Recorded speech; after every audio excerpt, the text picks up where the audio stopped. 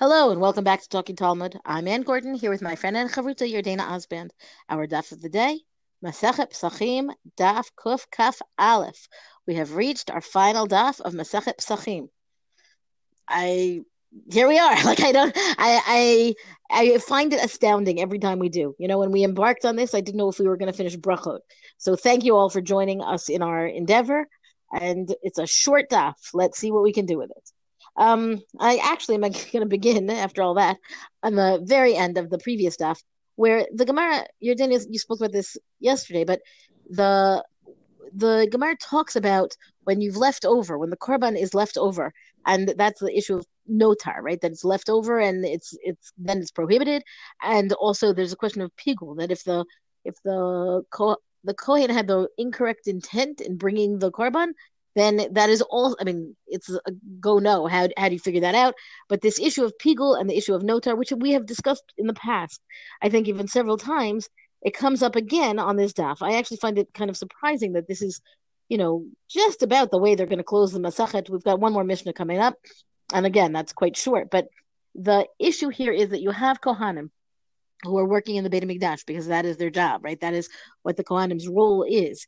And yet not every Kohen was as good as every other Kohen. And there were some Kohanim who were kind of suspected, and the Gemara calls them Hushde, Mishum Chashede Kohuna, that these are the Kohanim who were suspected. What were they suspected of? They're suspected of intentionally, not by accident, but knowing that they were giving the wrong intent, or they were presenting the korbanot with invalid by rendering them invalid to begin with, and knowingly doing so.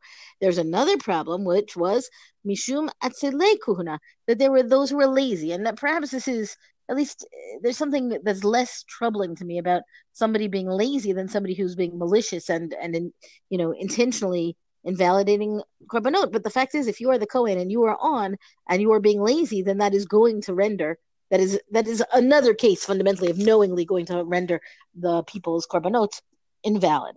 So the Gemara ends on the previous stuff and comes on to this stuff talking about this pigul and this notar, and the Gemara says specifically that when we're talking about pigul, mishum chashdei kuna mandatani anotar mishum atzlei kuna. We're talking about when they're talking. I'm sorry, mandatani apigul. When they're talking about pigul, they're talking about chashdei kuna. These are the people who would intentionally have the wrong intent. And that when they're talking about notar, meaning it got left over, that's when they're talking about the lazy priest because they just didn't deal with it properly, right? So the bottom line is not all Kohanim are as good as all other Kohanim, as I said, and what we have here is, well, I don't know. I don't know how we characterize this. I don't know if this is simply a matter of some people were human, we're human and we have to respect that, or if this was, the era, and it kind of feels that way, that there was a time when there was a concern about the Kohanim, and it seems to me that that's where we're at. Yeah, and I think we know that there are other Gemaras that make reference to this, that there was sort of a period where maybe the Kohanim didn't always behave the way that they expected to. I'm going to jump now to the last Mishnah. And we end with the Mishnah that we end with is interesting. The Gemara is even more interesting on it. Berach Berchad HaPesach, Patar et Shel Zevach. So they're basically, remember on the night of Leil HaSeder, the night of Pesach on Tet Vav, you ate two type of korbanos. You ate the korban Pesach, and you also had a korban Chagiga. So if you make a bracha on the korban Pesach, right, you would basically say Asher Gitishana Mitzvah Lahachil korban Pesach, something like that. You don't have to make a bracha on the Chagiga korban. Berach et shel zevach lo patar et shel Pesach. Divrei Rabbi Yishmael. But let's say you make a bracha on the Chagiga, right? But you didn't make it on you made it on the Chagiga first. You still would have to make an additional one on the Korban Pesach. This is what Rabbi Yishmael says. Rabbi Akiva Omer, ze lo poter zo velo zo poter zo. Rabbi Akiva says no. Neither bracha is going to exempt the other one. You need one bracha for the Korban Pesach. You need one bracha for the Korban Chagiga. And then the Gemara here wants to say that this is basically a parallel machlokas in another place that we see between Rabbi Yishmael and Rabbi Akiva. And again, it's the idea of, you have two similar actions or two similar something. And the question is it similar enough to say something subsumes the other? Or do we say they're two totally different things? Lomar, so right, you could say, right, L'divrei Rabbi Yishmael zreka bichlal shvicha v'lo shvicha bichlal zreka. So Rabbi Yishmael believes that when we talk about sprinkling and pouring blood on the Mizbeach, sprinkling is included. It's part of pouring. Remember, we had seen this talked about previously, right? What happens if you did the wrong act with the blood on the Mizbeach, right? So in other words, it's the same idea, the same way that sprinkling can be like pouring, right? The bracha over the Korban Pesach, right? It also includes the let me say it differently. The when blood is poured, it can also include the blood. The Korban Pesach blood is poured, but that can include the blood of the Korban Chagiga, which is actually sprinkled, okay? Because it's sort of like it's all in the general. Sprinkling is sort of part of pouring, right? But pouring is not sprinkling, right? And so when you make the and so part of what this has to do is also, I believe, my understanding is when did you make the bracha on the actual korban itself, right? So the korban, it was not necessarily said when you were eating it, but it was actually done when you were doing the pouring and the sprinkling piece. So I misspoke a little bit. I made it a little confusing when I read the Mishnah itself. So the idea is that if you made the bracha for the Korban Pesach while they were pouring the blood on the Mizbeach, that should be good enough to include the sprinkling, and therefore you don't need to make the bracha on the Korban Chagiga. L'divrei Rabbi Akiva lo shvicha bichlal zrika, right? Rabbi Akiva does not think that pouring is not included in sprinkling. V'lo zrika bichlal shvicha. And also sprinkling is not included in pouring, and therefore they both really require their own blessing. So it's interesting to see that when you first read the Mishnah, right, it looks like it's the bracha that you make, I think, when you eat. But really the Gemara comes to explain that no, it really has to do with that bracha is actually being said with pouring. And what that real machlokas has to do with is the types of different ways that we put blood on the Mizbeach itself, whether it's pouring, whether it's sprinkling. Can sprinkling be part of pouring? Are they two totally separate ways of putting blood on the Mizbeach itself? And that will actually impact whether or not a bracha for one, if you hold like Rabbi Yishmael, can include both, or like Rabbi Akiva, who's going to hold, no, they're really two totally separate actions. And that's why they really need two totally separate brachot. And that really makes much more sense. And I think this gets to me at least, an interesting tension over korbanot. One of the themes that we've seen a lot in all of Pesachim is that the Korban Pesach is really meant to be eaten, right? Like that's really what the Korban Pesach is there for. But here we kind of end with going back to that, really it's not so much about the eating, but it's about the process of bringing the Korban itself, right? The Shechita, if the blood is poured, if the blood is sprinkled, and that's really what you're making the bracha on. So I was surprised by this because it would have made more sense to me that the bracha is going to be made when you're eating, because that was like the emphasis the whole time. But from this passage in the Gemara, that seems to not be the case. It's really the blood piece, which is important. But then what happens if you didn't eat the Korban Pesach afterwards? They sort of just ended here. It's just done. Maybe I'm making this out to be more than it actually is, but it seemed a little bit counter to everything else that we've learned about the Korban Pesach in this Masachet.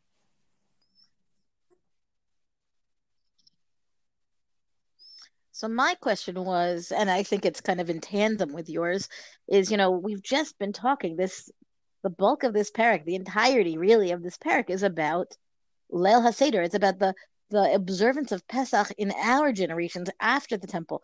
So the fact that the Gemara comes back, so I've been puzzling this over, right? Why the Gemara comes back to talk about Karbanot at the very end. Like, what do you mean? Aren't you off topic? Shouldn't this section be earlier in the Masachet, in the Karbanot section?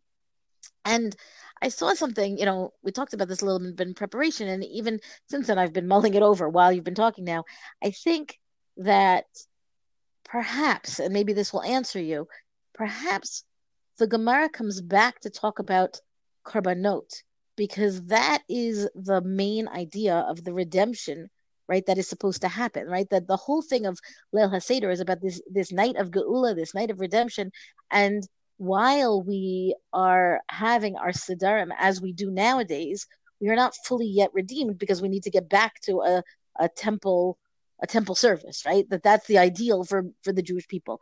So I was thinking that maybe there's this very kind of subtle, quiet acknowledgement that we need to get back to the Korban Pesach to be able to have the four cups that we've been talking about, Mazgul Kosh Rishon, Mazgul Kosh Sheni, that we're talking about these four cups, which are, again, they're discussed in the Lashon, in the formulation of Geula, of redemption, and that to really, I don't know, implement that, we need to come back to a Korban Pesach. And then the Korban Pesach, as much as it's about being eaten, of course, the phenomenon of Korbanot is about, the essence of the blood, the sprinkling, the pouring, all of this is really the way Korbanot work. And so I was thinking that maybe that answers you, that we're trying to get that this, it's just kind of like a hint to this ideal of returning to the Korban Pesach in the way that it was supposed to have been done. All korbanot have this, blood. I mean, all animal korbanot have this blood aspect. Oh, I don't know if that's a true statement. Let me be careful here. The Korban Pesach has a very essential element of the blood aspect. So you have a meal without the Korban Pesach, right? But you don't have. But what's also interesting, I think you're totally blood. onto something here, and I agree with you. I think they wanted to end with the korban, but it's even chronologically out of order. This sprinkling and pouring takes place on the 14th. It's not even on the night of the Seder itself, which is the 15th. So it's really out of order here. But I agree with you. I think it really wants to emphasize, like, the point of all this and the real hope is that we get back to the Korban Pesach. And that even whatever type of Seder we have, we're not really celebrating the holiday as best as we could be celebrating it.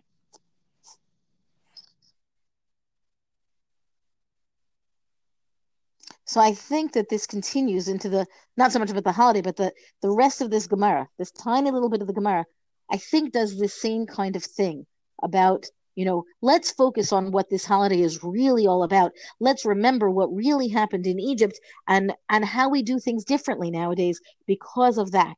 What we're talking about here, and it's not even about the Korban, it's about Pidyon Haben, the redemption of the firstborn son. Rav Simlai ikla lepidyon haben. So what happened? Rav Simlai was at a Pidyon Haben. Baal minei pshita al Pidyon Haben asher kiddushanu b'mitzvotav v'tzivanu al Pidyon Haben. They wanted to know, what's the blessing that you should make? It seems, right, it should be obvious that the blessing is going to be, you've again, what I've just said, that God has commanded us in the Pidyon Haben. Avi haben mevarech baruch shechianu v'kiyamanu v'gianu lazman hazeh. The father of the Pidyon, of the baby who is being redeemed, blesses shechianu. Kohen mevarech o avi haben mevarech. Meaning, this is exactly the question. I'm sorry. The first bracha is, of course, recited by the father, right? The father is saying, Asher kiddushanu b'mitzvotav v'tzivanu al Pidyon Haben, because it's his son. So he's the one who's making the blessing over the redemption. And also, he's the one doing the redeeming. The way you redeem, I don't know how many people are familiar with the Pidyon Haben ceremony. I'm actually not that familiar with it. I come from Kohanim, so there have not been. My generation did not see Pidyon Haben. Pidyon Haben. I think 2 or 3. They're not as common as people think they are.